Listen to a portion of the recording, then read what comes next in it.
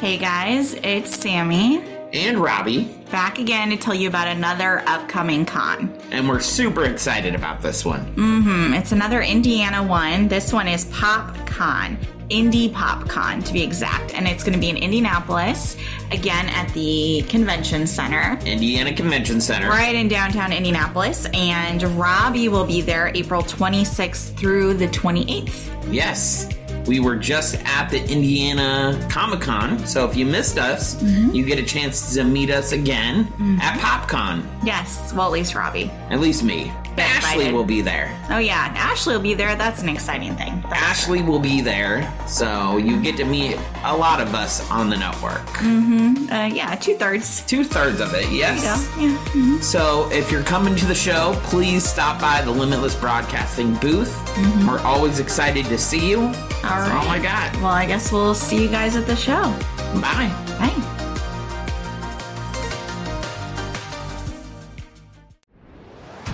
You're listening to the Limitless Broadcasting Network.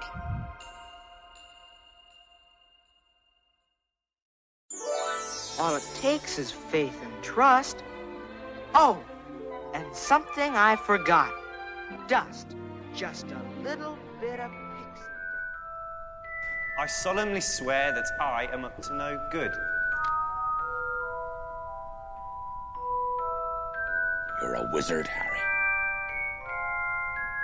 Turn to page 394.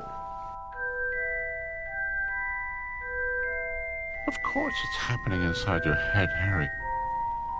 Why should that mean that it's not real? Welcome, Pixie Dusters. We're your favorite hosts. I'm Sammy. And I'm Ashley. Welcome to the Pixie Dust Twins podcast featuring Dan. What up, butt? Did you just say what up, butt? He definitely said what up, butt. We are produced by Limitless Broadcasting, and I'm just going to keep moving on. I this episode. Yeah, thank goodness. Yes, finally.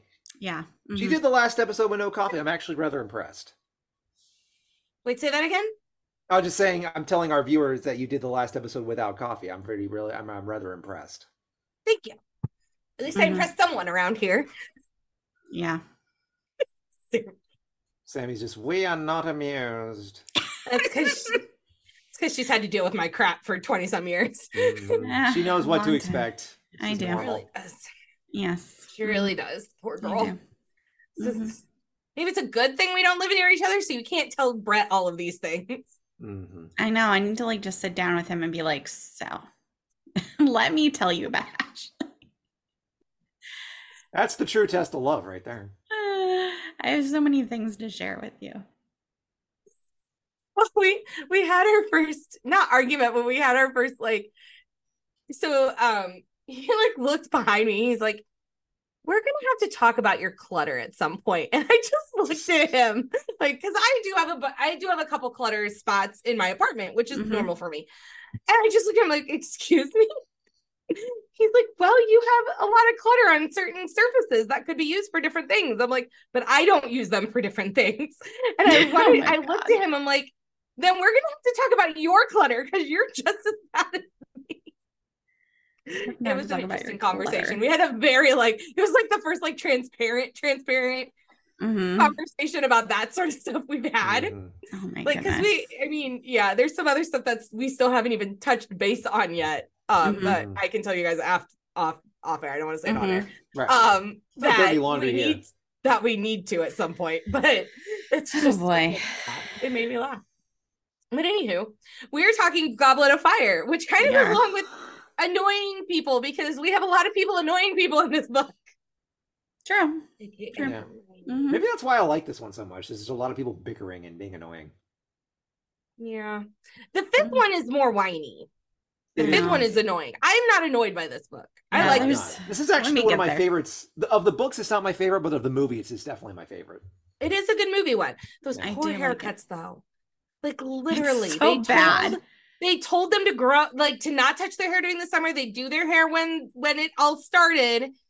And then they get there and they're getting ready they're like, okay, we're ready for our haircuts. And they're like, you know what? We're just going to keep it how it is. No. I kind of like it. I thought it worked for them. Oh, I hated it. I just It does wanted not to cut work it for off. all You know, of like the them. shaggy, they look like teenagers. It worked great for the twins. Twins looked gorgeous, in my opinion. They did not You look didn't bad. think Harry's like They looked good. shaggy emo thing didn't work? You didn't like that? I've never thought Harry's cute. Like, I've never. Yeah. I thought it was working for him. Ron looks. I just need a little shorter. Looks so. Ron, they need to shorten it. Like his haircut in the final one, I think, where it's like longer, but it's not shaggy. Looks good. Mm-hmm. But yeah. But yeah, so those poor boys, except for and I wonder if they did it because Robert Pattinson's character is supposed to be like this, like all the girls are in love with him, like very clean cut. So it's like So a opposite. contrast That could have been. of why Cho chose. I can't even think of his name. Oh my god, Cedric, thank you. Yeah. Why she chose Cedric and not Harry, sort of deal. So I mean, come on, let's be real. If Sammy, are you with me? Like, if a 7th year asked us 4th years to the dance, I mean, and he's a Quidditch captain and all the, we would have said yes to the 7th year, not the 4th year. 1,000%. Been like, 1,000%. peace out, Harry Potter. No. Sorry. No. Bye. All right. So rearranging or shortening the plot, because they did a lot of shortening the plot in this book. This book is, I should have grabbed still it. a lot It's going like, on in the movie. It's like 700 and I don't know how many pages it is. 4 or 5. Is it the biggest one, or no? The last one is like 7 something, right? So this one can't be that long. I thought it was like 5, 6. Maybe 5 something. It's bigger than Yeah, it's bigger than Half-Blood Prince and Order of the Phoenix, I think. I thought it was neck and neck with Order of the Phoenix. It was like it's pretty close to the Order of the Phoenix. Yeah, it was like slightly smaller, but it was pretty close.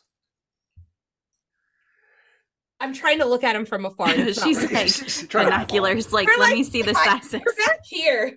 All right. Well, anyways, they did a lot of cutting. But they did. I mean, they did keep the stuff that we needed because you got to keep it consistent. So let's just start.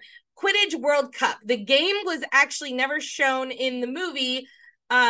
Bets were never taken in the movie, and the goblins, bagmen subplots were all cut out. So there was like a bunch of stuff with the World Cup that should have been happening, and it didn't. They only showed them getting there, going into the tent, which is one of my favorite scenes.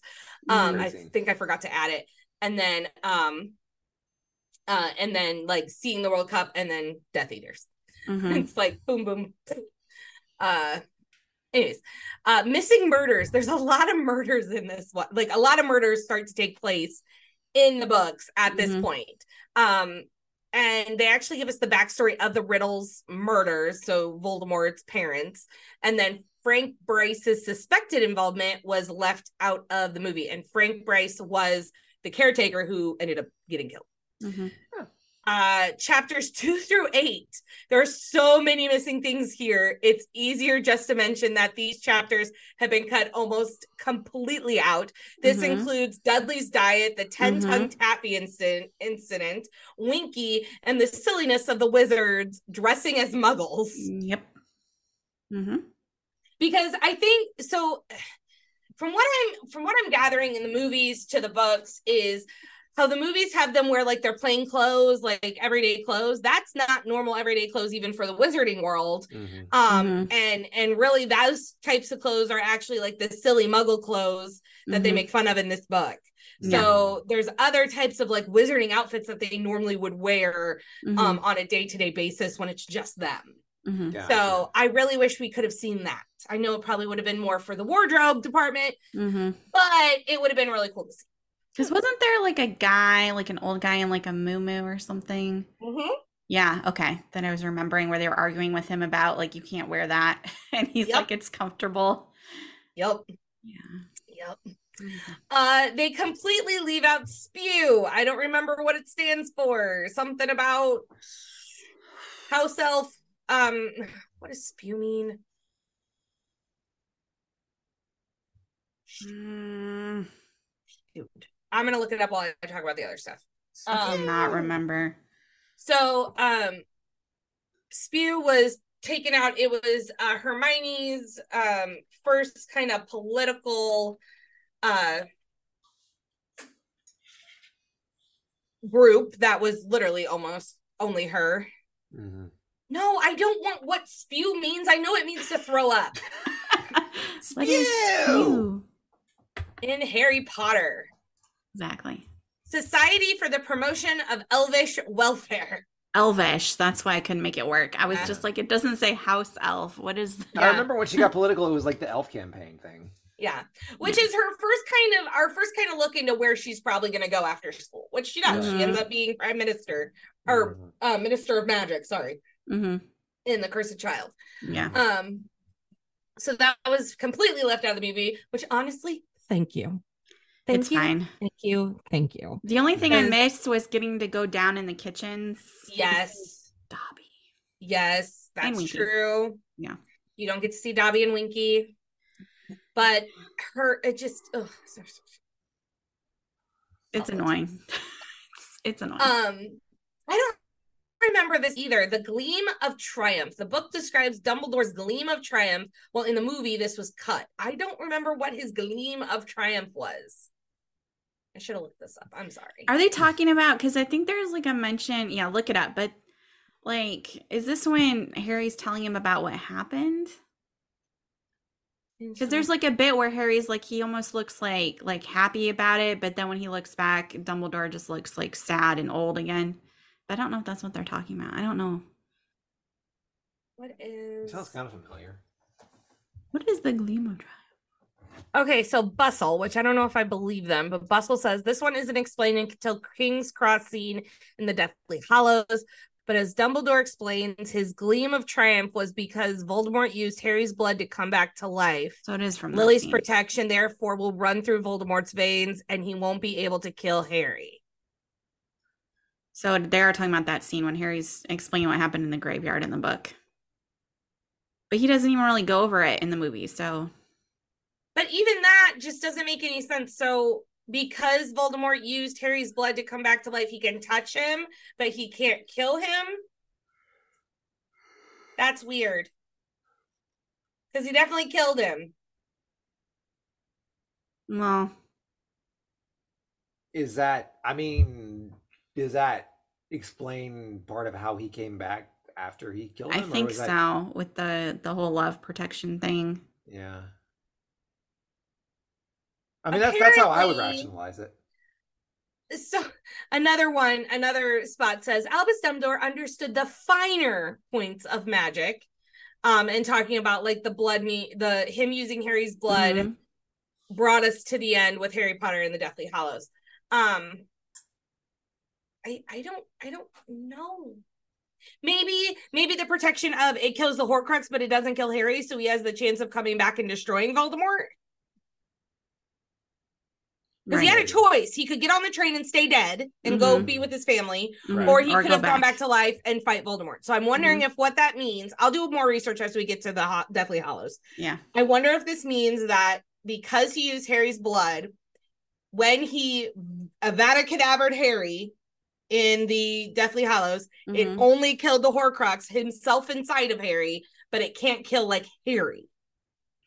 And that's why Harry was able to come back. And he was actually alive. It was just all happening in his head. Right. That's my guess. But we'll try to get into the finer points of that when it actually happens. Exactly. Because Dan's brain looks like it's hurting. No, it's not even that. I'm trying to think like if it were me writing it, like, is that how I would sort of come up with? But it didn't say like something about Harry's blood was in Voldemort too, or did I miss something? Did I misunderstand something? Yeah, like Voldemort, like Harry's blood is running through Voldemort's veins because that's how he came back to life in this one. So it links him, so he can't kill him, right? But then, like, how? Because I feel like that would somehow affect Voldemort and his ability to die as well. Oh, that's a good point. Like, I feel like that would play a part in that. We will have to do a little bit more research. I would say so before we get there. Because that would confuse me. Like, if I were writing this, my first thought would be, okay, killing the Horcrux, Harry survives because of the love protection, yada, yada, yada. That's how my first thought would be to rationalize it, but I couldn't get past the idea that, well, if they shared blood, how was Voldemort able to die and Harry not able to die? Is it just because he's just so evil? Well, I wonder if Mm, so. Okay, this is my thought in my head. Right. I'm wondering if because Voldemort has Harry's blood running through his veins, mhm. he was able to kill his Horcrux and keep Harry alive. Like, and Mhm. Harry comes back because it's only killing his Horcrux. And then maybe that, but because he has Harry's blood running through his veins, the only person who can kill Voldemort is Harry. It's Harry himself. But Or didn't or Voldemort is going to kill Harry. Like the final battle has to be them two. but I have a Well, but in question. the book, he dies completely differently in the book, though. Like Harry doesn't. Well, yes, actually it's kill a him. lot. Harry doesn't which kill makes him, right? which that makes sense because if like it's like saying he basically just killed himself. Yeah, it's a rebounded spell. So Yeah. Harry didn't actually kill him. So maybe that's how he could die because he killed himself. Yeah, Yeah, maybe. like, that makes sense. Oh my That would gosh. make sense to me. Can we? I need a lifeline. This is what Can I'm I saying. pull I mean, JK? like, Can we there's a pull lot of, JK like, into this? I honestly wonder how much JK, time we need you for our last episode. Please come and speak to this. I can just picture just standing in front of a whiteboard, just trying to draw connections here. Okay, this is this. That's what I would do. I'd be like, I don't know what I'm doing. Oh boy. Maybe there's an interview or something somewhere that we're gonna explains this. need to look into this a little bit, I think. Oh gosh. All right. Well, that's the Gleam of Triumph. Apparently it is talked about Okay. first in the Goblet of Fire and not just at the end. Oh, Yes. there you go. Draco the Ferret. Mm-hmm. In the book, Draco is turned into a ferret by Mad-Eye Moody before the unforgivable curses lesson. In the movie, it's after Harry and Ron quarrel, so it's just at a different point. Yeah. But I will say it was very satisfying when he turns Draco into a ferret because I feel like it puts him in his place. It did. For the first time ever. It did. Yes. It was kind of fantastic. Because even like as a Draco lover, I'm like, thank you. He needed it. Can you please just put him in his place? Uh-huh. Yeah. Oh my goodness. Blast-ended Shroots. The movie never mentions the blast-ended Shroots. I don't remember the blast-ended Shroots. I don't know. Apparently I think it's one of the magical creatures they talk it's in about, but Hagrid's class, but we don't Yeah. ever really see anything to do with that. Yeah. So Nope. that's why. Missing or misplaced characters. The Dursley characters and the Tong Tung Toffee scene were left out of the film, so we don't even see the Dursleys in this film. Mm-hmm. Ludo Bagman, he's left out of the film entirely. Dobby and Winky is left out. And then Bellatrix and Dumstrum, each school is actually depicted as a co-educational in the books, but in the movies, they're gender specific. Mm-hmm. So that I thought was interesting. So technically, you could go to Bo Batten's Dan, and we could go to Dumstrum because they actually are co-eds, which makes more sense because I feel like each country needs their own co-ed kind of magical school. Yeah, right, absolutely. Let's see here. Swapped quotes. Here we go. I have a whole thing on this. Oh my god. Okay. Do you? Yes. In the book, Dumbledore calmly asks Harry if he put his name in the Goblet of Fire. Yet in the movie, we see Dumbledore grabbing and yelling. Let's talk about it when we get to mine because I literally have an entire thing on this. Do we need to skip to it and talk about it now, or no? We can wait. It's fine. Okay. I have a. Yeah. But I'm just see in my head, Gandalf or Obi-Wan would have been so much better at this. Just saying. They will, yeah, for sure. I mean, Gandalf, even when he was harsh, at least, hold on, let me think of Lord of the Rings real quick. Yeah, even in his harshness, he didn't always sound harsh. It was like a quiet calm to it. Authoritative without being just psychotic. Yes. I mean, bless Michael Gambon, but that guy's got that guy's issues. He's a force of nature. We needed calm Dumbledore. If they do not rectify this in the TV show, I'm going to be ticked. They have to. Oh, they're going to do something. I mean, it's become such a fan joke at this point. Exactly. Like, so they're many gonna fans. Do something with yeah. it. Mm-hmm. Yes. Put your name on the Goblet of Fire. It's so aggravating. That's why I put it as my very last point because I was like, I'm going to get mad. I discuss it. You should have recorded me reacting to that Dumbledore video you sent. I was almost going to say, like, you got to roll record on this, but.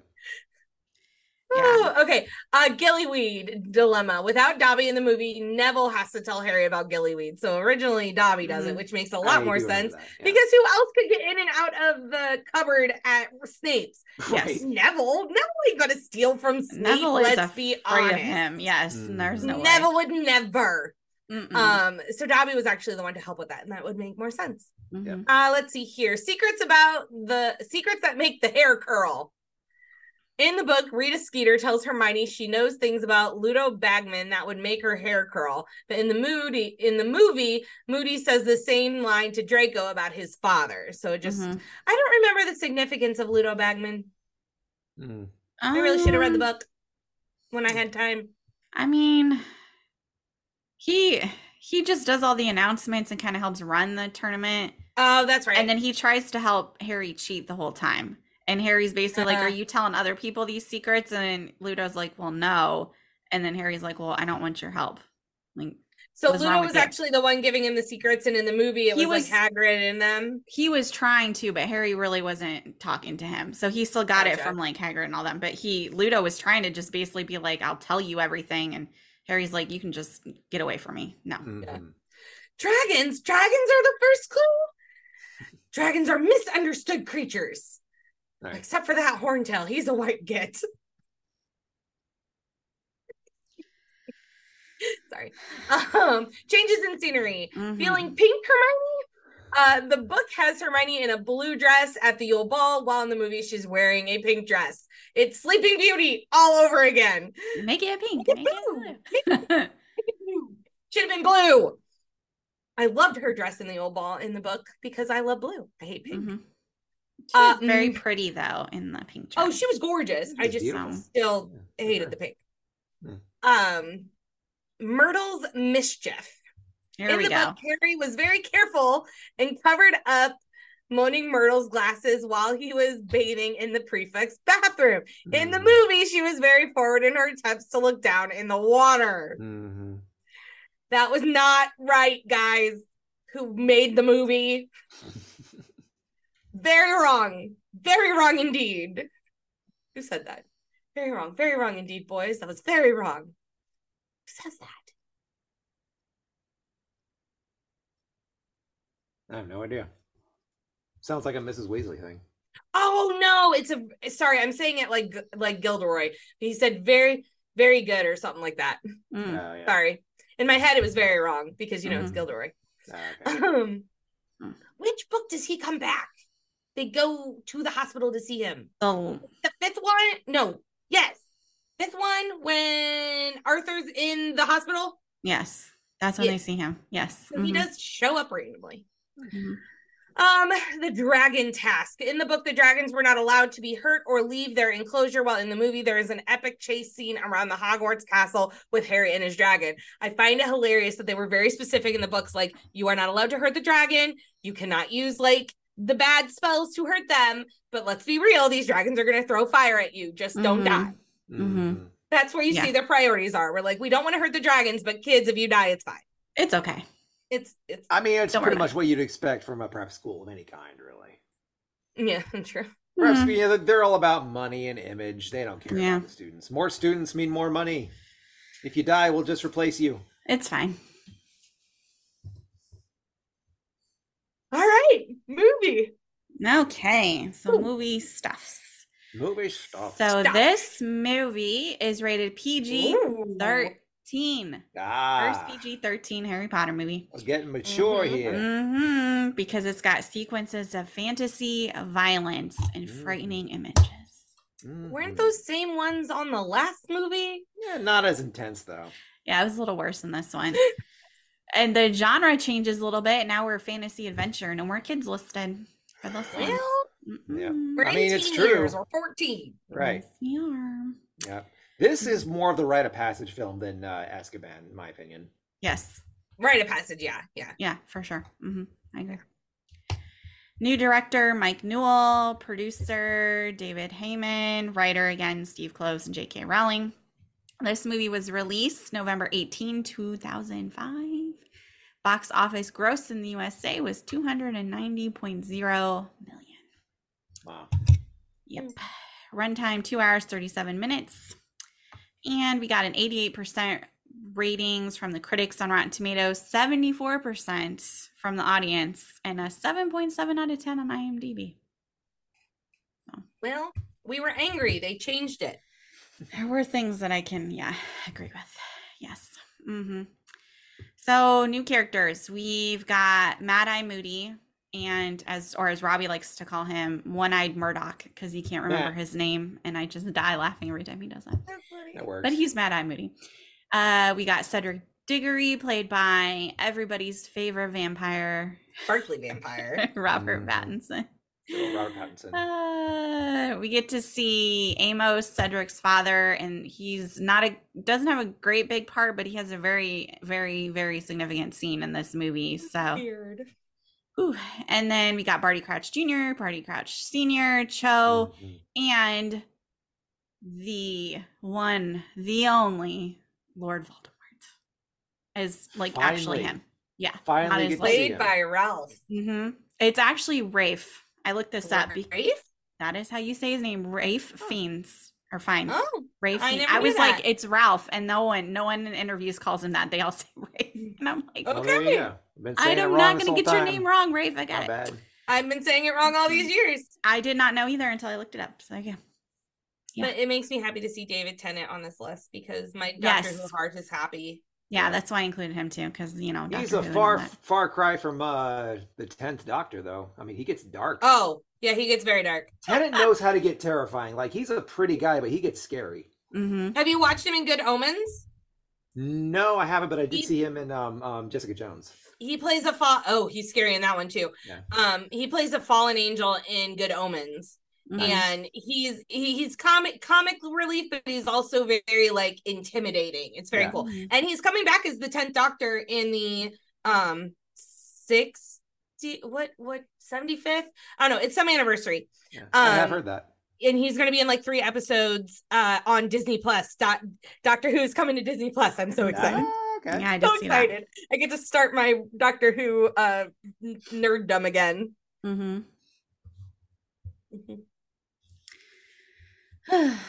Okay, so we got some trivia for you. Just as I said, this is the first Harry Potter movie to receive a PG-13 rating. Currently, the DVD holds the Guinness World Record for being the fastest selling DVD of all time. And it was added to the 2007 book edition of the Guinness World Records. So, and they have a picture of the award being presented to Daniel Radcliffe on the set of Harry Potter and Order of the Phoenix. There you go. Interesting. Yeah. Cool.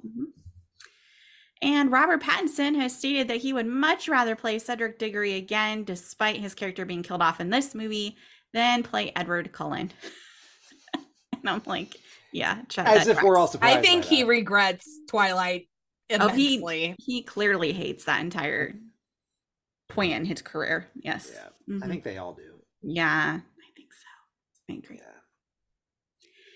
The occasional tongue flick that was done by the character of Barty Crouch Jr. was, in fact, not in the book at all, and it was improvised on the spot by David Tennant. I say that's all Tennant. That's got to be a Tennant. Yeah, but that's smart. That's a good way to clue us in, Yeah, without saying it. Exactly. So Brendan Gleeson then added the quirk to a few of his scenes to hint at the Crouch Moody substitution. And in fact, after the second task, when Moody and Crouch Sr. are talking, Crouch's reaction to seeing Moody do this suggests that he starts to suspect something about Moody's true identity. And then immediately after, Moody takes a sip of the polyjuice potion just in case. So, yeah, there you go. Well, and then he dies. Dun, dun, dun. Kills his papa. Dun, dun, dun. Yeah. You know too much. So you know too much. Goodbye. Yes, exactly. Yeah. This is the only Harry Potter movie not to feature any scenes with Mrs. Weasley. Unfortunately. Sad. Yeah, I know. You know she was a dame now. Yeah, I didn't know that either until I was looking this up, and I'm like, she's a Dame Julie Walters. No idea. Cool. Yeah. Okay. Director Mike Newell decided against the studio's original idea of adapting the extremely long book into 2 separate movies to be released several months apart, figuring he could cut enough of the book's bulky subplots to make a workable movie. So he opted not to do 2 movies. Seriously? We could have had 2 movies? We could have had 2 more movies? I was like, why would you deprive us of this? Why? I mean, it probably would have been a lot more like fleshed out. Because I mean, I like the movie, but there's definitely a lot going on. Yes. It needed to be fleshed out, and we needed some of those subplots. I agree. We did not need spew. Yeah, that was spew a good is cut. one thing, but the rest of it, I just, I was mad. Out. I was mad when I saw that. I was like, that's stupid. But it is what it is. Why do you have an Order of the Phoenix on here? Let me read it, lady. Jeez Louise. Wow. Just being so judgmental because you didn't even read my whole thing. It's relevant, okay? Okay. So during filming of Harry Potter and the Order of the Phoenix, Alan Rickman banned Rupert Grint and Matthew Lewis from coming within 5 meters of his new BMW because during the making of this movie, they spilled a milkshake in his car. That's why it's relevant. And I would do the same, Alan. I'd be like, you better stay as far away from my car as possible. They're lucky they're alive. I know, right? I would not upset him. No.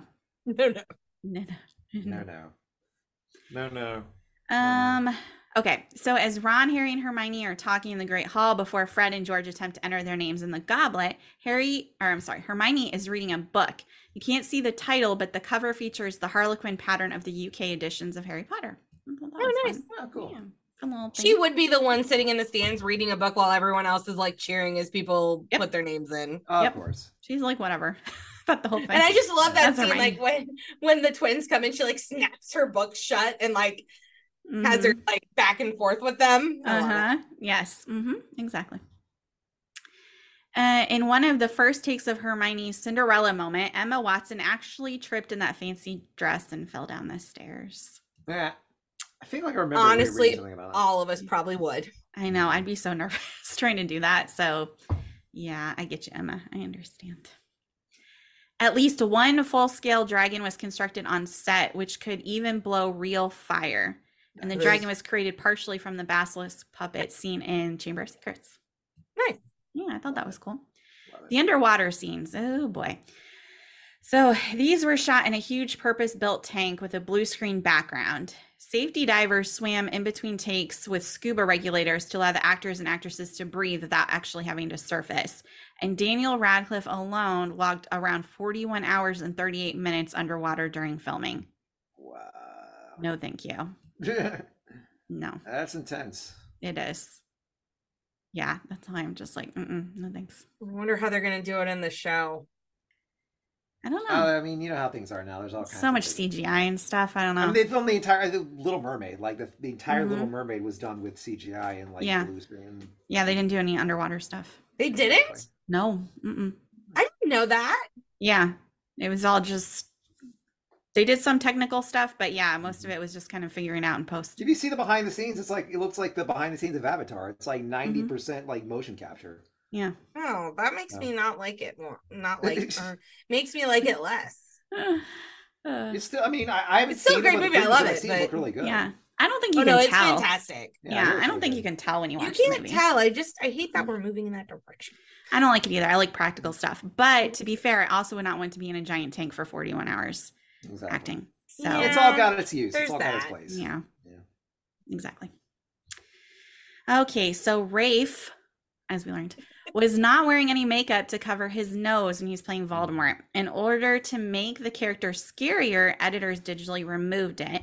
And the red snake-like eyes the novel describes were not added due to the actor's thought that the expression in his eyes would provide a better idea of Lord Voldemort's insanity and malignity. So he was the one who suggested, like, don't do the snake eyes because it'll be easier to see how crazy he is during his acting. Interesting choice. Yeah. I feel like the snake eyes would scare me anyways. Yeah, like I mean, in general, they would scare you, but I feel like his point was he wanted to see just how like unhinged this dude was, and it's easier if you can see his real eyes. Yeah, and I get it. Like you're right. Like there's just a malignancy in his performance that oh yeah may have been hindered by prosthetics, but I don't know. Hard to say. Okay. And I know they were talking. I saw an interview with him where he was just talking about being on set, and they were talking about how scary he just looked anyway. And he mentioned how like the script supervisor, she had her son with her, and he walked by and the kids started crying. I was like, oh no. So yeah, Well, I think I remember like interview with Daniel Radcliffe, and like even he was pretty intimidated by him. Yeah, watching the behind the scenes, I'm like, even with his actual nose on his face and everything, he's still pretty scary when you watch him act. Yeah, dude's an amazing actor. He really Well, is. he's very intimidating in a lot of his other roles where there's like no makeup; it's just him. Yeah, he can be a very scary dude. The only other thing I saw him in recently was The King's Man, where he plays like the main guy or whatever. I haven't seen that one. It was he was a lot of fun in that, but he definitely has that very like always in control kind of feel. Yeah. Okay, so the kids had around 3 weeks of dancing practice for the Yule Ball waltz, but Daniel Radcliffe appears in like every scene in the movie, so he had 4 days to prepare. And in several interviews, he said the reason why his dancing is basically shown from the waist up is to avoid showing his fumbling feet. But this wasn't a big issue because Harry's supposed to kind of not be good at it anyway. So yeah. I was like, that's a big difference. Yeah, exactly. Let's see. Oh, and going back to the makeup for Voldemort. So the director originally decided not to have the makeup on Rafe. See, I can't even do it. Rafe, to give a more scary Voldemort, but he changed his mind after he saw the minimal makeup design by the Nick Dudman, who must be the makeup artist on there. So, and the actor actually decided to shave his head and his armpits for the role. So there you go. Why the armpits? I was like, isn't it covered up? And I don't know, but maybe it helped him get into character more. I guess it must have. The head, I'm like, okay, but I don't know. He's wearing that big robe, so. Well, I think maybe one of the earlier like set designs or like costume designs, like I saw a sketch where he actually was like sleeveless at one point. I feel like I'd seen. Oh, maybe that's why. I don't know. But it also kind of has a like more snake-like kind of. Well, he's supposed to be completely hairless, so no one can do apologies potion. Yeah, like, that's the point. That's the point. So no one can ever like imitate him. Yes. All right. He's smart, just very dangerously smart. Yes, he is. Yep. So in an earlier script, the Weasley twins had a good laugh over their failed attempt to put their names in the Goblet of Fire, but then they decided to have them go at each other in frustration instead. And director Mike Newell staged a brawl with one of them to demonstrate how he wanted the scene to go and undermine his own authority figure's status. And he said, because they were calling me sir. The fight got so intense that he actually fractured a rib in the process, though. So, yeah. Yeah. And I saw that behind the scenes where he's literally, I don't know which twin he was fighting with, but they're literally on the ground, the director and one of the twins, to demonstrate. Interesting. So, yeah, it's pretty funny. And the rock band at the Yule Ball is comprised mostly of members of Pulp and Radiohead. Okay.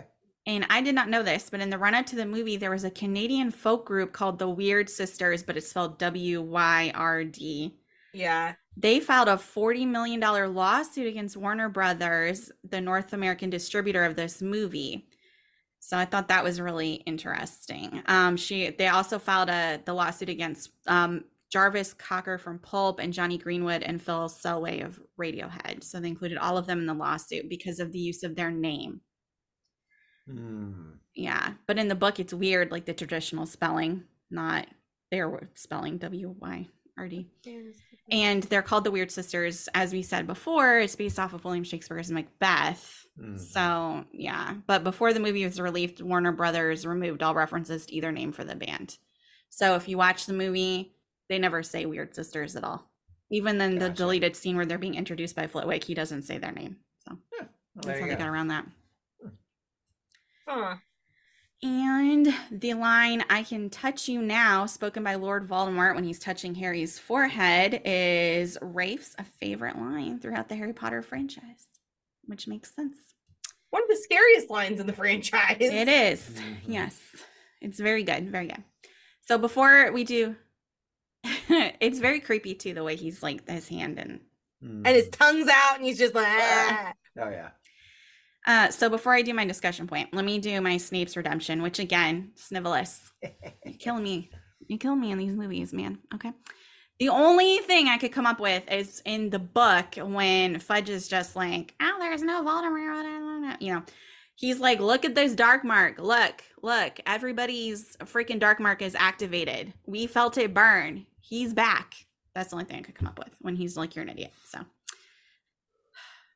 freaking Snape. I'm going to hold out. I have more in the next ones. I'll have more. I feel so satisfied right now. Okay. For now, let's get for to. now. For now. Yeah, for now, exactly. So let's get to the part that really made me mad. So all of us, as we were talking about, Albus Dumbledore, unlike other movies and unlike the books, either shouts or raises his voice in certain scenes, like when Harry is selected for the Goblet of Fire, and he asks, "Did you put your name in the Goblet of Fire?" We all know how that goes. He also yells at Barty Crouch Jr., and it was criticized by many Harry Potter fans because the script did not give specific directions for this, and Dumbledore is always calm and laid back in the books. So Gambon, however, has stated that he gave his own interpretation of the character without input from the books, which he never read as he saw no point in it. And every part I play is just a variant of my own personality. Bruh. I know this is an interpretation of the book. I know. Are you kidding me, though? Oh, boy. Are you kidding me? Oh, boy. There's no point, Ashley. There's no point. Apparently, there's no point. There's no point. Curse words. Curse words, curse words, curse words. This is why I said just wait. Merlin's pants. Bloody hell. Oh, it made me so mad. That's, yeah. I mean, okay. On one aspect, I understand because that's a lot to catch up with. On the other hand, at least read a summary, for God's sake. Like, do something to invest in the character that you're portraying. Like, come on. Just read the book that you're about to film. That's all you gotta do. Or just like look for your name. All you gotta do is read a book. Dumbledore. Okay. Skip. Here's another Dumbledore part. Like, come on, bro. Yeah. Seriously. And the thing is, like, I don't even Did he not watch the first two movies and see how calm Richard was? No, I don't think he cared about any of it. No. No. Who casted him? Like, and I don't think he constantly, like, I was trying to, when I was rewatching these, I was trying to be, like, open-minded, you know, with the interpretation, all that. And I was like, okay, there are some times when I don't think he's a terrible Dumbledore. But then when this comes up every time, it just makes me so, like, angry. Just, it, like, overshadows his performance. And that's his fault. Like, his entire legacy as Dumbledore. I feel like this one moment was so defining to all of us that it just ruined anything else that he did that was not on this level. When he's not calm. No, go ahead, Dan. Sorry. No, I was saying maybe ruined is a strong word, but it cast a big shadow over it. There we go. Yeah. Okay, my thing is when he's not calm, when he raises, so when anybody raises their voice at somebody in anger, when I hear that, it means number one, I don't trust you. I need you to tell me the truth. Two, there's an honesty issue. There's a communication. Like, it means that there's an issue, that there is no trust. Yes. Right. Dumbledore fully trusts Harry in all of the books. Right.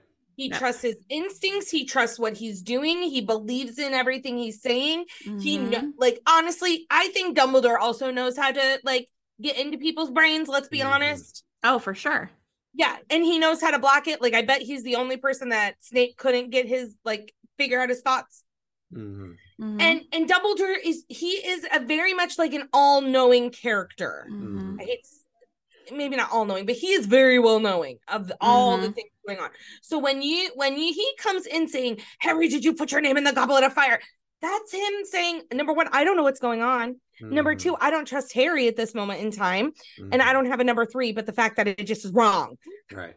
I agree with you. Yeah. It also shows knows that this is about to happen. Yeah.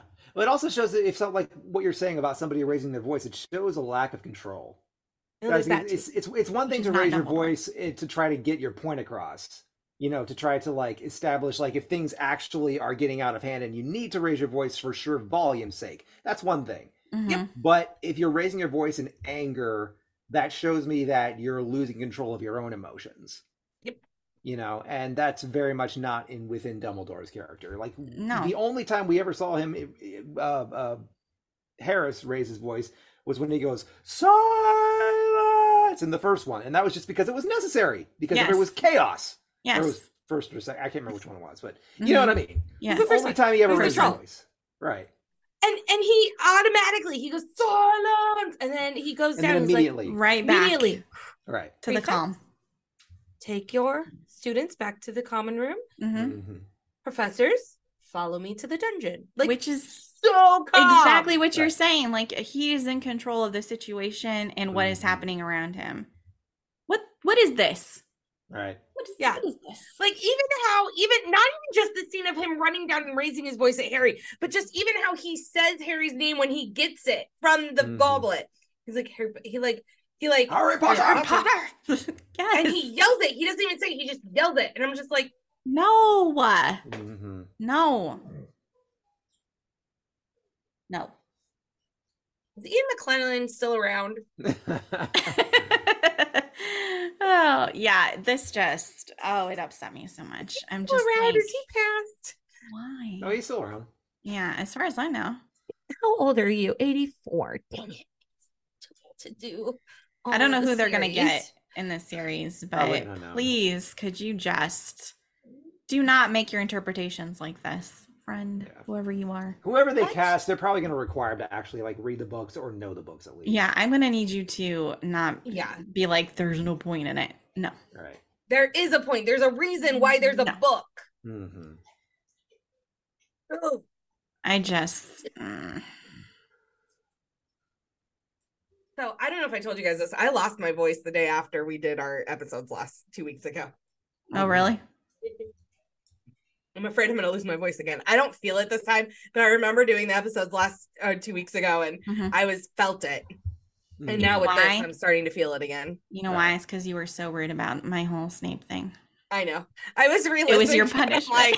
Like, I was re-listening to episodes, and I was like cringing on myself. I'm like, oh, what did I do? Why did I say that? It's because we just like to argue, but it's okay. We do. Yeah. It's okay.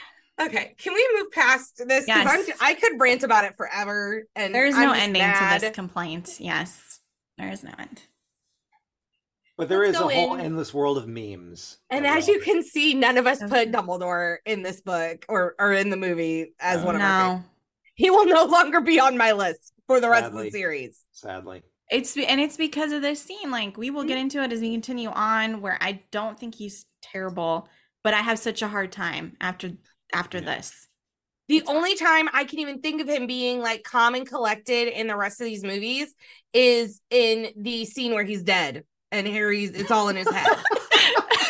Wow. So Wow. What a way I don't to know, say that. Dan. The only I time don't- I like you is when you're dead. I don't know where That's you went great. with it, but my first thought was like when he falls off the tower. No. Wow, like that's terrible. Wow. It's like, Even to a guy like me, Ashley, that's cold. when he's Not dead. what I meant. The King's Cross scene when he's dead and he's talking to I Harry. feel like yes, we got it. Cross. I feel I like you knew should've what you meant, started just with- the wording, the particular wording. I think I you know. should have started I with worded it at wrong. King's Cross, not I when I mean, he's when you're dead, dead. you're pretty calm, but you I know. should have. And I'm like, well, he's like super That's quiet not at that what moment, I so, meant. yeah. Uh-huh. He was pretty darn calm though when he's up there and Draco's about to kill him and then Snape's about to I kill was him. And gonna all say Yeah, He he is was the pretty sixth calm. one, I don't really have problems with him, to be honest with you, in the Yeah. sixth one. And then and then the King's Cross scene I think was very well done. So yeah. we'll give him some credit. But whew. So I just like I think the only thing beyond that is just like there's a hardness to just his voice and his delivery. Mhm. Yeah. You know what So I mean? different Like, from Harris. that Mhm. softness that Harris had is just gone. Yeah. You know, and even so, it's like even when he's calm, he's hard. You know what I mean? Mhm. yeah. Yeah. Yep. All right. Favorite characters. Dan. Hey, that's me. That's me. Yeah. Okay, so favorite characters. Mad Eye Moody. Yeah, we all love him. The twins. I feel like they're just getting more and more twinny in this movie, and I just thoroughly enjoy that. And then, Place your bets. yeah, exactly. And then, you know, the Igor Kargarov. I like him. I can see you liking him. Yeah. Oh yeah, That's a good he's choice, cool. though. Mhm. He's cool. Yeah. I mean, I would have said Victor Crumb, but he's kind of an idiot. maybe not an idiot. He's just he's more of a. No, he is supposed to be. He's supposed what to is be the term? a big dumb He's dumb. more of a physical person. Exactly. He's more of a physical being. Right, which I listed that as one of my quotes. Yeah. But yeah, just like I feel like it's like Karkaroff. He's got that Rasputin beard and that Rasputin hair, and he is a good character. He is very Rasputin. Yeah, very. I do like his character. Mm-hmm. Yeah, no, he's a lot. Yeah. He's cool. I like this guy. I like that guy. Yeah. Yeah. Yeah. I agree. Mad Eye is one of my favorites, even though it's not really him half the time, but I really think it's still, I think Barty portrayed Moody very well, because when we see him later, he's exactly the same way as really Barty portrays him. Right. Like we know who Moody is. It was like him. Yeah. And then the twins, I love the twins even more in this one as well. Like I think this was the movie that I started to have, like, when I think I started to have crushes on the twins. Like I was understandable. Kind of from Draco to the twins. Because they're cheeky and they're fun, and just like how George gets is it Angela or Angelina? Angelina, yeah. Angelina, how he gets Angelina's attention and takes her to the ball, sort of deal. Yeah. So good. Great scenes, and just like placing the bets against people. And I love Jenny. She's like, you don't have to be rude about it. Right. Place your bets. Just all of their things. They're just great. I like movie Hermione, not book Hermione. Valid. Movie Hermione in this. She's very like, I love seeing her kind of come out of her shell even more. Like I have some of my favorite quotes of hers about her being a girl and Ron and all the things, but her taking charge of her own life and not just waiting around for the boys, saying yes to Crumb, just being very like being there for Harry, and just I don't know, she's just coming out she's establishing her own agency. Yes, and it's so cool to watch. And then I love Hagrid in this movie. He's just so awkward. Yeah. He's in love with this giant woman. And he just loves stricken little adolescent. The little teen coming out of Hagrid is just really, really fun. But when Sammy, I totally agree with your big, bold statement that you're about to tell us about. Yeah. Go for it. So Hermione, again, this is movie Hermione for all the same reasons you said. I just love her. I think her character development was much better than in the book. Yeah. This is probably the only time I will say Harry, we shall see. But I did put Harry on here only because he does do pretty well being his age and being forced to be part of this stupid tournament, which is crazy dangerous. And he doesn't even know half the spells or what he's doing because he's so young. And then just the whole mermaid scene where he literally tries to save everybody when, come on, realistically, no one's going to drown. It's fine, Harry. But in his mind, he just has to make sure everyone is okay. And I thought that was really nice. And that's deep into Harry's character. Right so I'm like, Harry's going to get on my nerves a lot in the next one. So I'm going to go ahead and include him now when he still has the fighting chance. Fair enough. You know? Well, I mean, what would you do? Like, if you, so going like, okay, just for example, Sammy, our old trio, you, me, and Logan.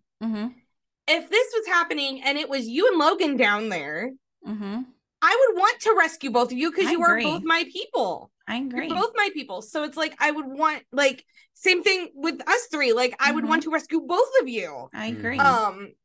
And that I don't think they thought that one through very well for Harry. Yeah, he's gonna want to save everybody because that's him, and I agree with him. Who wants to leave anyone down there? You know. Well, and Cho was down there too. So not only are his two best friends down there, but his crush is down there. It's like you just screwed Harry anyways. It's like literally every person you could ever possibly want to save. And he saved Fleur's sister too, and he didn't even know her. So I mean, yeah, good for you. Yeah.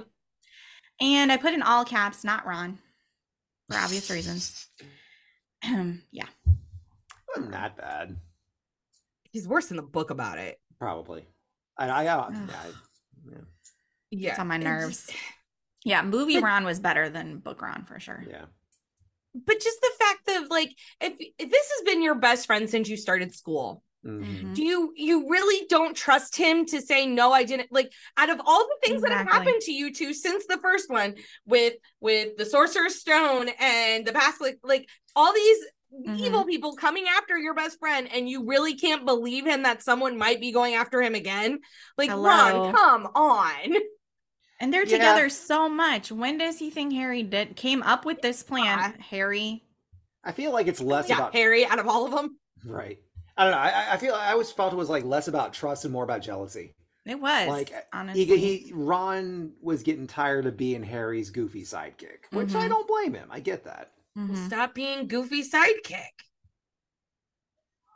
Yeah. He did it to himself. Yeah, he did. In some ways he did. But yeah, just living in like the shadow of the boy who lived. You know, even though Harry's always been humble about it, he's never wanted this fame. He's never been prideful about it. Like, he has it. Whether he wants it or not, he has it. Yeah. And one way or another, it's always going to be like, here's the boy who lived. Oh, and here's that other guy, the boy who lived's friend. You know, I think that kind of got to him a little bit. Yeah. That's true. And then Fred and George in the movie and in the books, but in the books they get even more fun stuff, right, you know, and especially since we're missing like Percy and all that, there's just so much good stuff constantly with him that is just hilarious. And I wish I'm not a Percy fan. I'm not a Percy fan, but I'm a Percy fan in the way that Fred and George deal with Percy. I think is very fun. Oh yeah, those scenes are fun. Yes, that's what I'm talking about. Otherwise I don't care about Percy. Okay, that's what you meant. To watch Fred and George mess with him, hilarious. Love it. Percy was more of the like tight knit kind of, right? Or no? I forget about Percy. Like, that's fine. Percy was like in the first movie, he was the prefect. I'm a prefect. Move. Perfect brother. Even in the last one, he's the perfect brother with the curly hair. Right. And by this one, he's working for the ministry. Okay. Yes. So with Barty Crouch. Out of school. Because he was head boy in Prisoner of Azkaban. It was his last year. So he's just a new kind of insufferable at this point. Oh, not new kind. He's always been insufferable. Right. I mean, like another level of it. It's a new level. It's because he gets in the next he's the hall monitor nobody likes. Yes. Yep. A little too much, enjoys that power a little too much. Yeah. Well, okay, you remember watching Chamber of Secrets, and Harry and Ron are Goyle and Crabbe, and they get stopped by, like, what are you two doing down here, sort of deal. It was that was Percy. That was Ron's brother. Okay. Yeah. Yep. Yeah. What was I going to say? I don't remember. Never mind. Okay.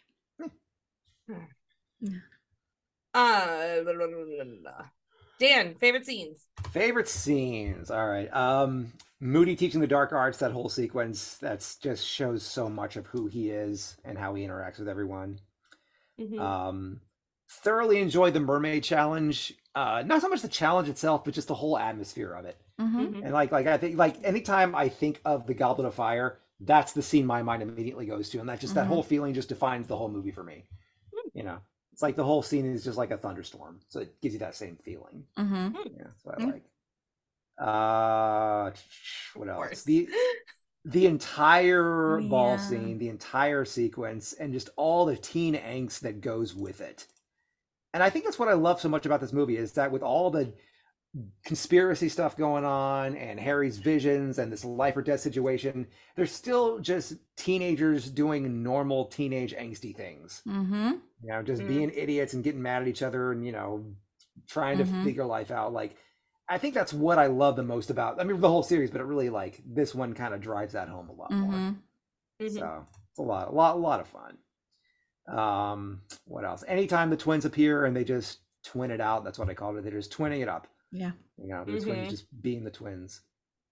And then when the other schools come in and all the guys are just swooning over, you know, Fleur de la Cour, while, you know, and the girls get all jealous and, oh, boys. And then, you know, Victor Crumb comes in and his whole crew and just all masculine and force of nature, and they're swooning, and then all the guys get jealous. Like, ha ha.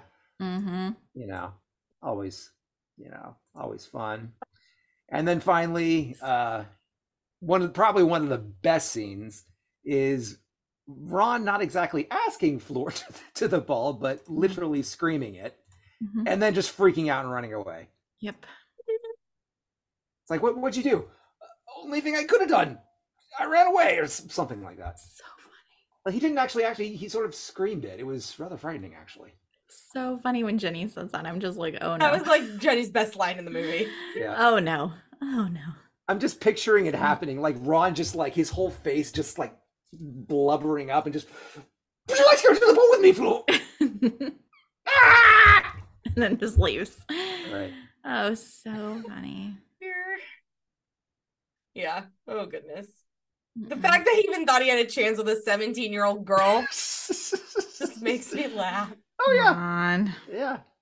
I mean, he shot his shot, to be fair. You know, did. I mean, He shot it bad. he shot it way off the far end of everything, but he Into shot space, yes. into space. Mm-hmm. He definitely shot it though. He tried. Yeah. Yeah. Oh gosh. So for me, the twins turning old, I love that scene. I love that they ended up doing a tussle. It's just very twinny, and Hermione's interaction with them before they put in the names is just great. Harry trying to hide when his name was called. I laughed. Oh my god! Every time he like Harry Potter, and he like he's like Harry Potter, and he like tries to sink down, and Hermione's like, "Go, you gotta like you go. have to go." Sorry. I love it.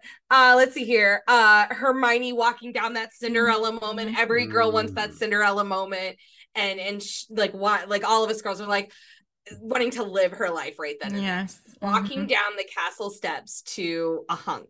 Maybe not Victor Crumb, but a hunk of some sort.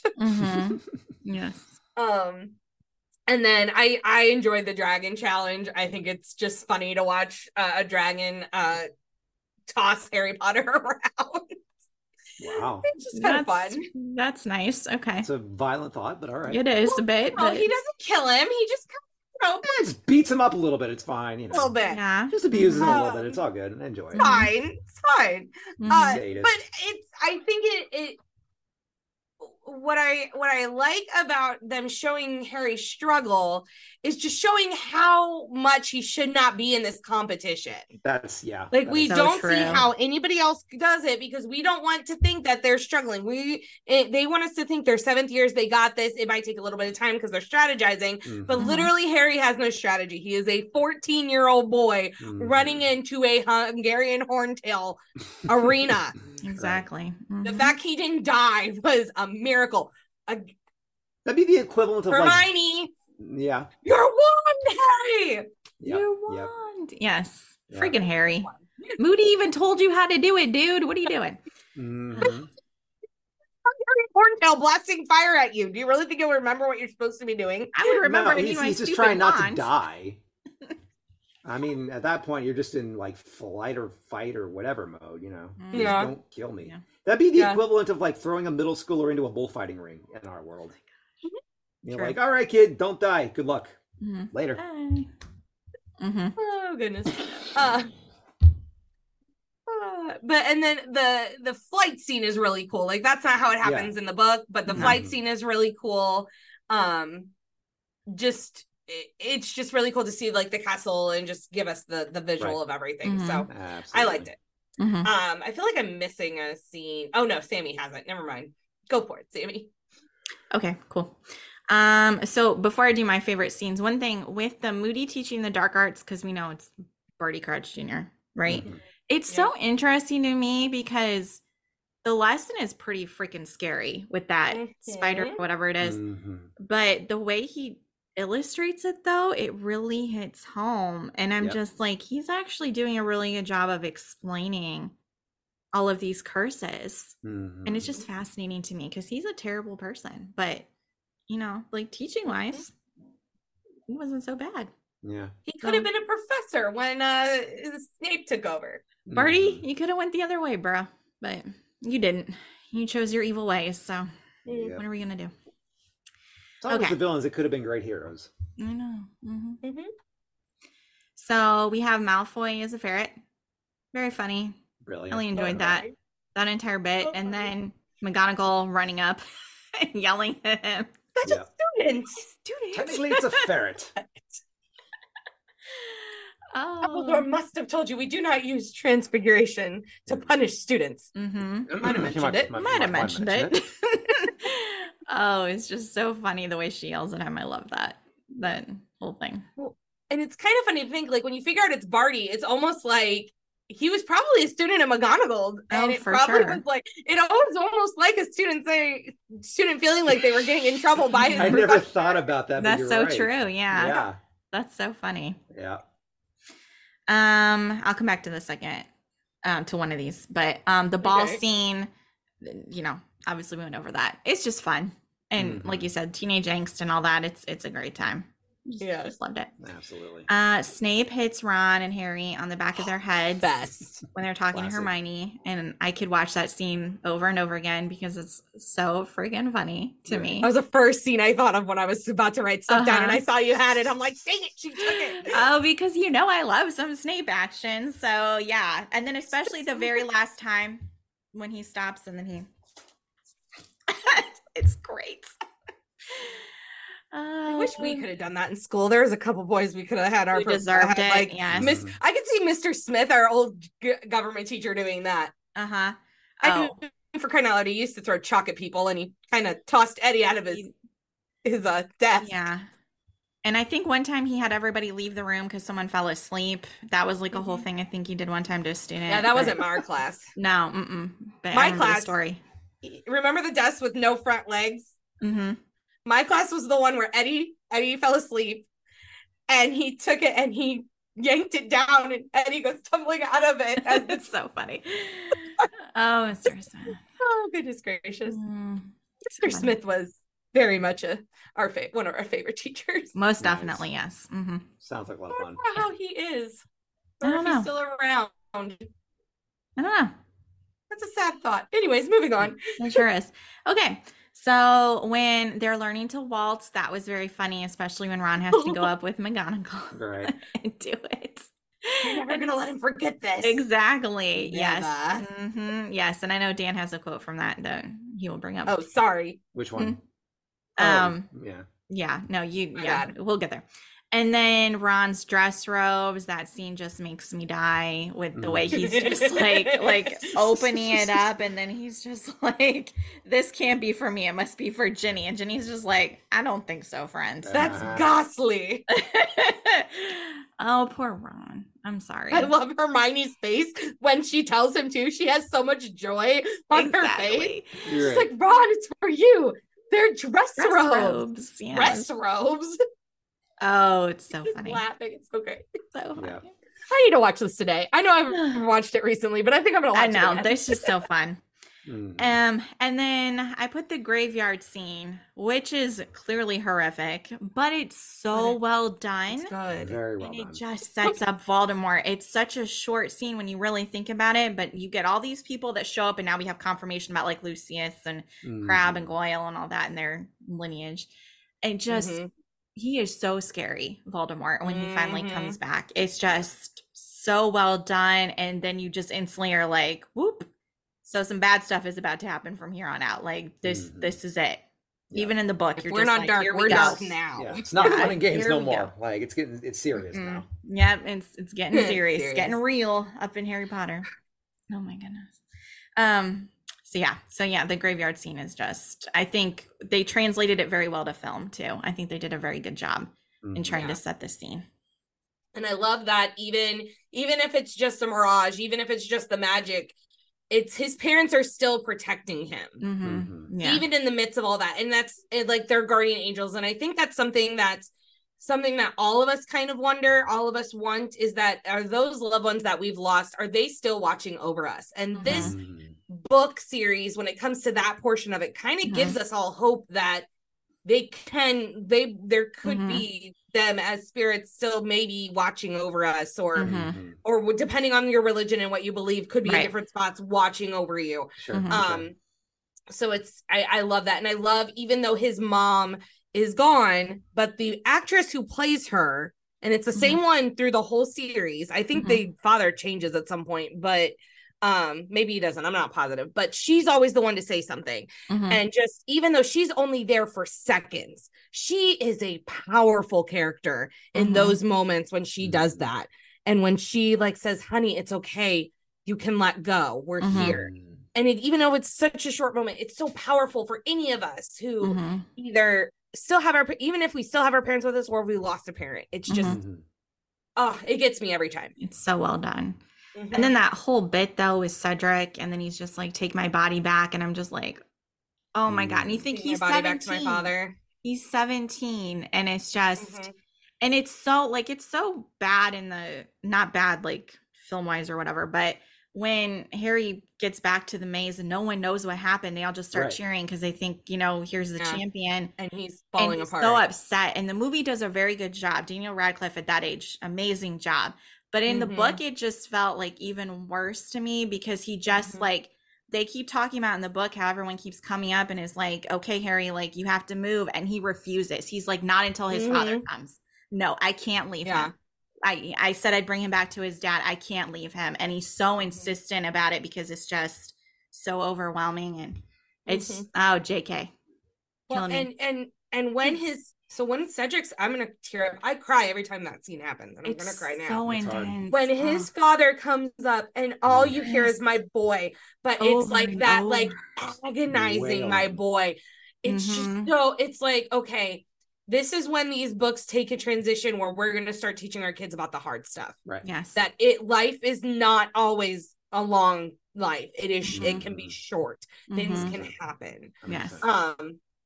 And it's such a powerful scene. Yes. But yeah, that's why I brought that actor up too, because he's not in this a whole lot, but that one scene defined his character, and it just, it really gets you, the emotion that he had in that moment.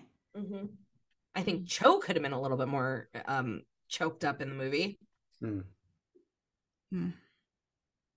Well, I don't know. I feel like they didn't have her show the emotion that a teenage girl would have done if her boyfriend just died when she realized it. Yeah. Yeah. Could be. Yeah, probably. I don't know. They probably just didn't want to take the focus away from the dad. That could be too. Yeah. That was really just the heart-wrenching scene of that, or moment of that entire scene. True. Yeah. All right, favorite lines. Hey, fun stuff. I love this one. Oh yeah. This actually goes right in line with my favorite of the scenes that I had mentioned. So when Moody is teaching defenses against the dark arts, he turns around, does the thing on the chalk, whatever, and just being charismatic as always. You need to know what you're up against. You need to be prepared. As he's doing this, Seamus puts his gum on the thing. You need to find another place to put your chewing gum besides the underside of your desk, Mr. Finnegan. Classic. I love Finnegan's reaction too. He's like, he's got eyes in the back of his head, or something like that. Hear across, and then he throws I can hear across the room. Classroom. Yes. I forgot how funny that whole scene was. Like that whole exchange. Yes. So good. So good. And then, which we've mentioned it already, but bringing it back into Malfoy is a ferret. Is that a student? Technically, it's a ferret. So funny. So good. I love this next one. Me too. I should have put the entire quote. It's on IMDb somewhere, but it's basically it's McGonagall just going off about not making the school look bad. And I will not have you portrayed as a bunch of babbling, bubbling band of baboons. I've seen that 5 times. And then you get the twins, and they actually do it. They do it. It's so funny. Babbling. It's so funny. I wonder how long it took them to get that. Oh, I can imagine. That's a struggle. Babbling, band up, babbling. See, now we're all gonna try and do it. Yeah. This is a okay. Good, you recognize the one. Oh yeah. Yeah, it's from my favorite scene. Yes. Okay, yeah. Well, there you go. Right before. Exactly. But it's when the twins are about to put their names in the goblet, try to do the aging spell or whatever, and Hermione just, in Hermione true fashion, it's not going to work. Like, just her delivery is like, these boys have done this 100 times. You know how it's going to go in. You know how it's going to end. Don't say I didn't warn you for the 100th time. Like you know this has happened consistently throughout their time there.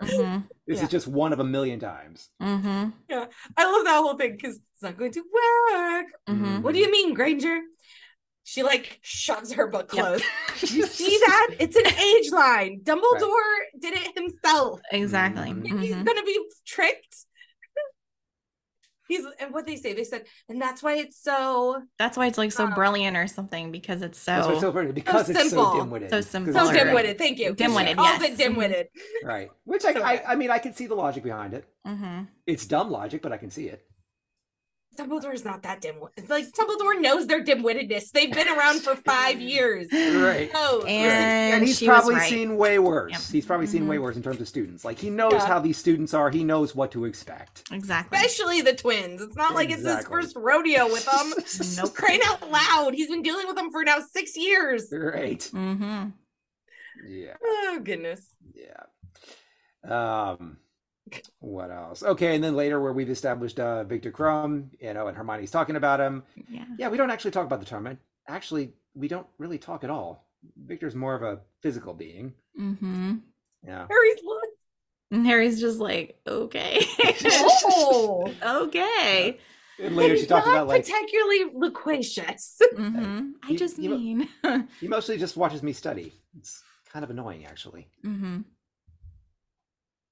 Yeah. And then she switches the subject real quick onto Harry. Right. Yeah, us studying. I doubt it.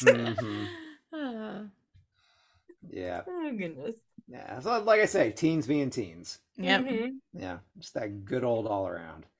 And then finally, the dark, psychotic delivery of David Tennant when the Barty Crouch Jr. is revealed. First of all, with Igor in that big Bulgarian accent, Barty Crouch Jr. Yeah, the giant pause too. Right. I love that when everyone's like, like they look at the senior first. Right. And then he comes out and he's all snake-like, brought forward his father and the famous "Hello, Father." That was good.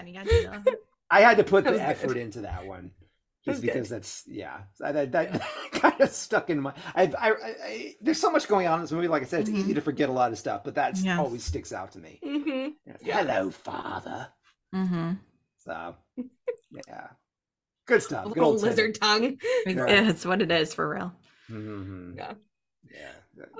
Scary dude when he really wants to be. Yeah. I'm going to do my first one last. I don't know why I put it there. Okay. So, of course, we've already talked about Hermione when the boys finally, like, reconcile after the dragon. And she's just like, just how she says it. How her eyes, how she's exasperated. She's just exhausted. They exhaust her. They're going to be the death of her whenever that happens.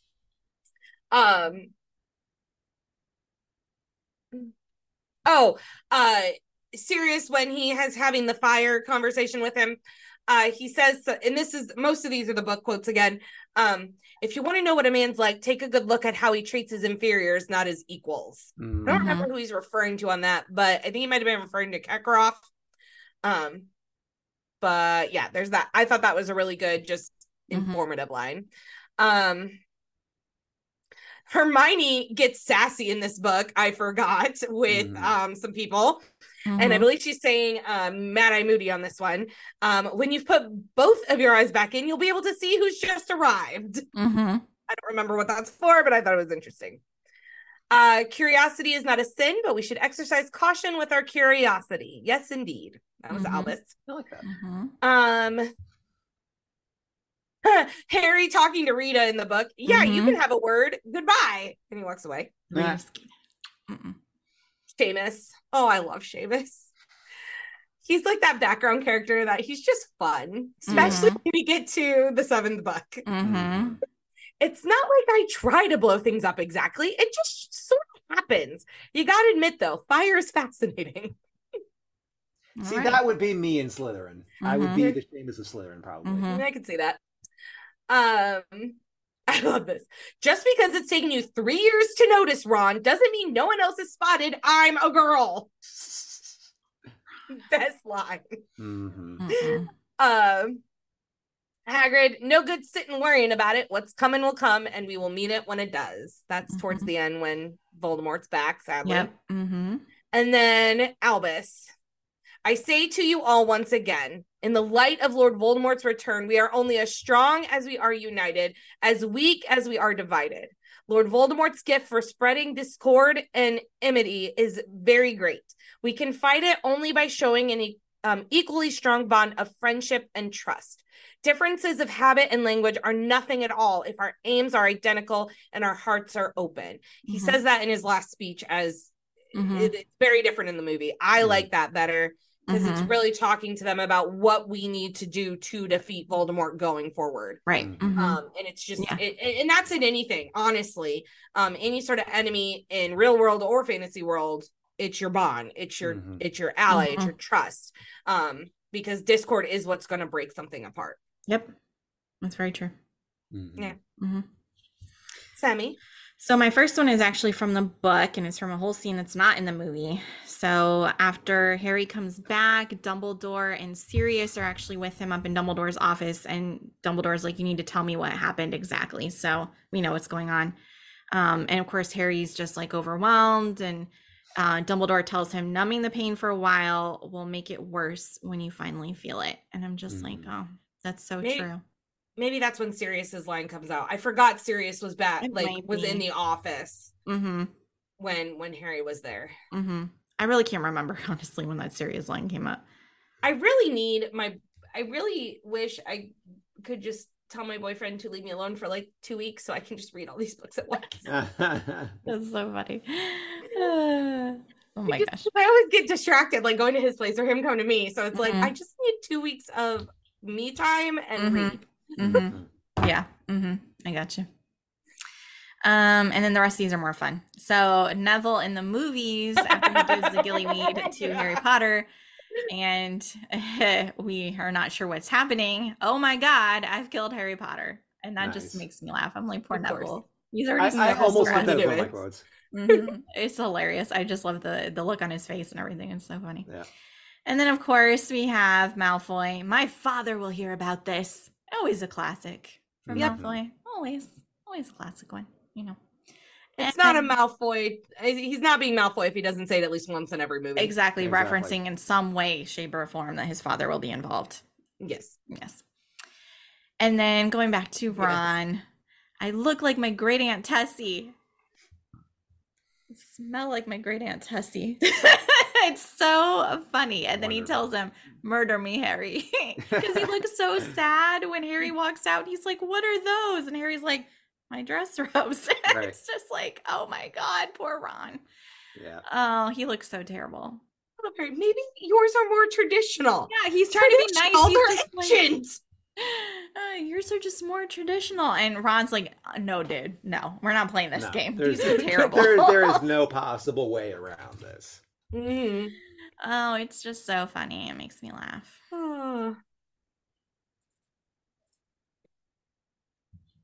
Sorry, this movie. There's a lot of funny parts in this. It is. It's a good one. It is. It is a good one. Yeah, it's a lot of fun. Yeah.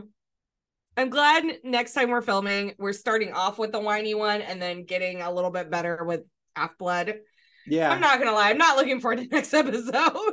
I mean, there's a lot of good stuff coming, though. I mean, we get Luna in the next one, so I'm excited to have her pop up finally. Yes. So that's a nice thing that's coming. Yeah. We do get to go to Black's house finally. Right. With the order. So, with the order. But we meet Tonks as well. Yes. We do meet Tonks. Yes. My crush. I'm curious to find out if in order, when like one of the scenes that always gets me and it just I love Molly Weasley up until this point and she infuriates me in this movie. In the movie, she's like trying to literally put Harry as this teenage boy who should not be involved in any of it and all the things. And that whole sequence, I can't remember if that's in the books or not. It is. It is. Okay. Yes, where she's like, he's just basically he's just a child, and Sirius is like, what are you talking about? He should be part of this. That isn't it. He has to be part of this. He's literally a Horcrux. Yeah, but no, Molly gets outvoted and gets very mad in the book, if I recall correctly. Everybody's just like, well, we should probably talk to Harry about what's happening. And she does not think so. Yeah, Molly starts to get on my nerves because I understand she wants to protect him, but Molly, look around. Look at what's happening. We all know he's going after Harry. Would you rather him be in the dark and then ambush, or would you rather him know what's going on so he can prepare himself? He's already showed in the past 4 books that he can take care of him. Well, Hermione can take care of him as long as he has Hermione. Yes, right. So I mean, even the book. They don't split up him and Ron. They don't split up him and Hermione. They split up him and Ron, and Hermione's still there. Yeah, protect him. But yeah, I'm getting ahead of myself. Well, and don't forget, next book we also get the best character, Dolores Umbridge.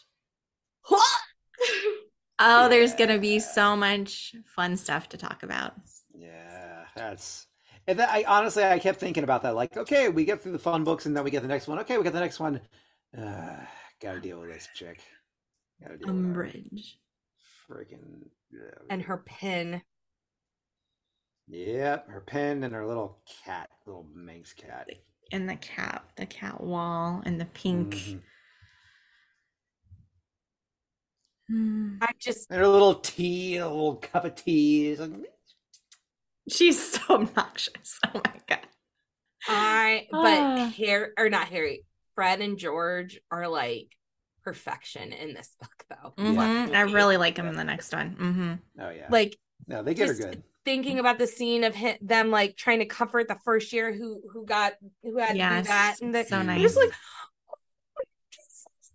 it's like girl love, but all of us. But one thing that annoys me that we don't do in the movie is they don't acknowledge the money that Harry gets at the end, and then he gives to the Weasley twins. They never bring that up in the movies. I don't remember him getting money. So the Triwizard Tournament comes with a reward, and he technically won, and he tries to give it to Cedric's parents, and they're like, no, we don't want it. And he's like, I don't want this. I have money. This is just stupid. And then he gives it to the twins because he knows they want to use it to do their own their business. Yes. And he's worried Molly's going to find out and hate him forever. So they never bring that up in the movie, like how the twins are able to start everything and all that. They don't acknowledge the money part. I forgot about that. Yeah. Yeah. Interesting. Very interesting. Okay. Well, we'll talk more about it next week. We sure will. So, Pixie Dusters, thank you so much for joining us for Harry Potter and the Goblet of Fire. I can't believe we're already halfway through the movies and over halfway through the books. We still got more to do after them. So we have a couple episodes after that we'll be doing. So don't worry. But definitely check out the other episodes. Come back next week as we talk about Harry Potter and his whiny year. I mean, Order of the Phoenix. See y'all real soon. Bye. Thanks for listening to the Pixie Dust Twins podcast featuring Dan. The show is written and produced by Ashley and Sammy, except for those manifestos, which are all written by Dan himself. Intro and audio editing by Sammy, logo created by Ashley. This show is produced as part of the Limitless Broadcasting Network. Make sure you check out all of our other shows and have a magical day.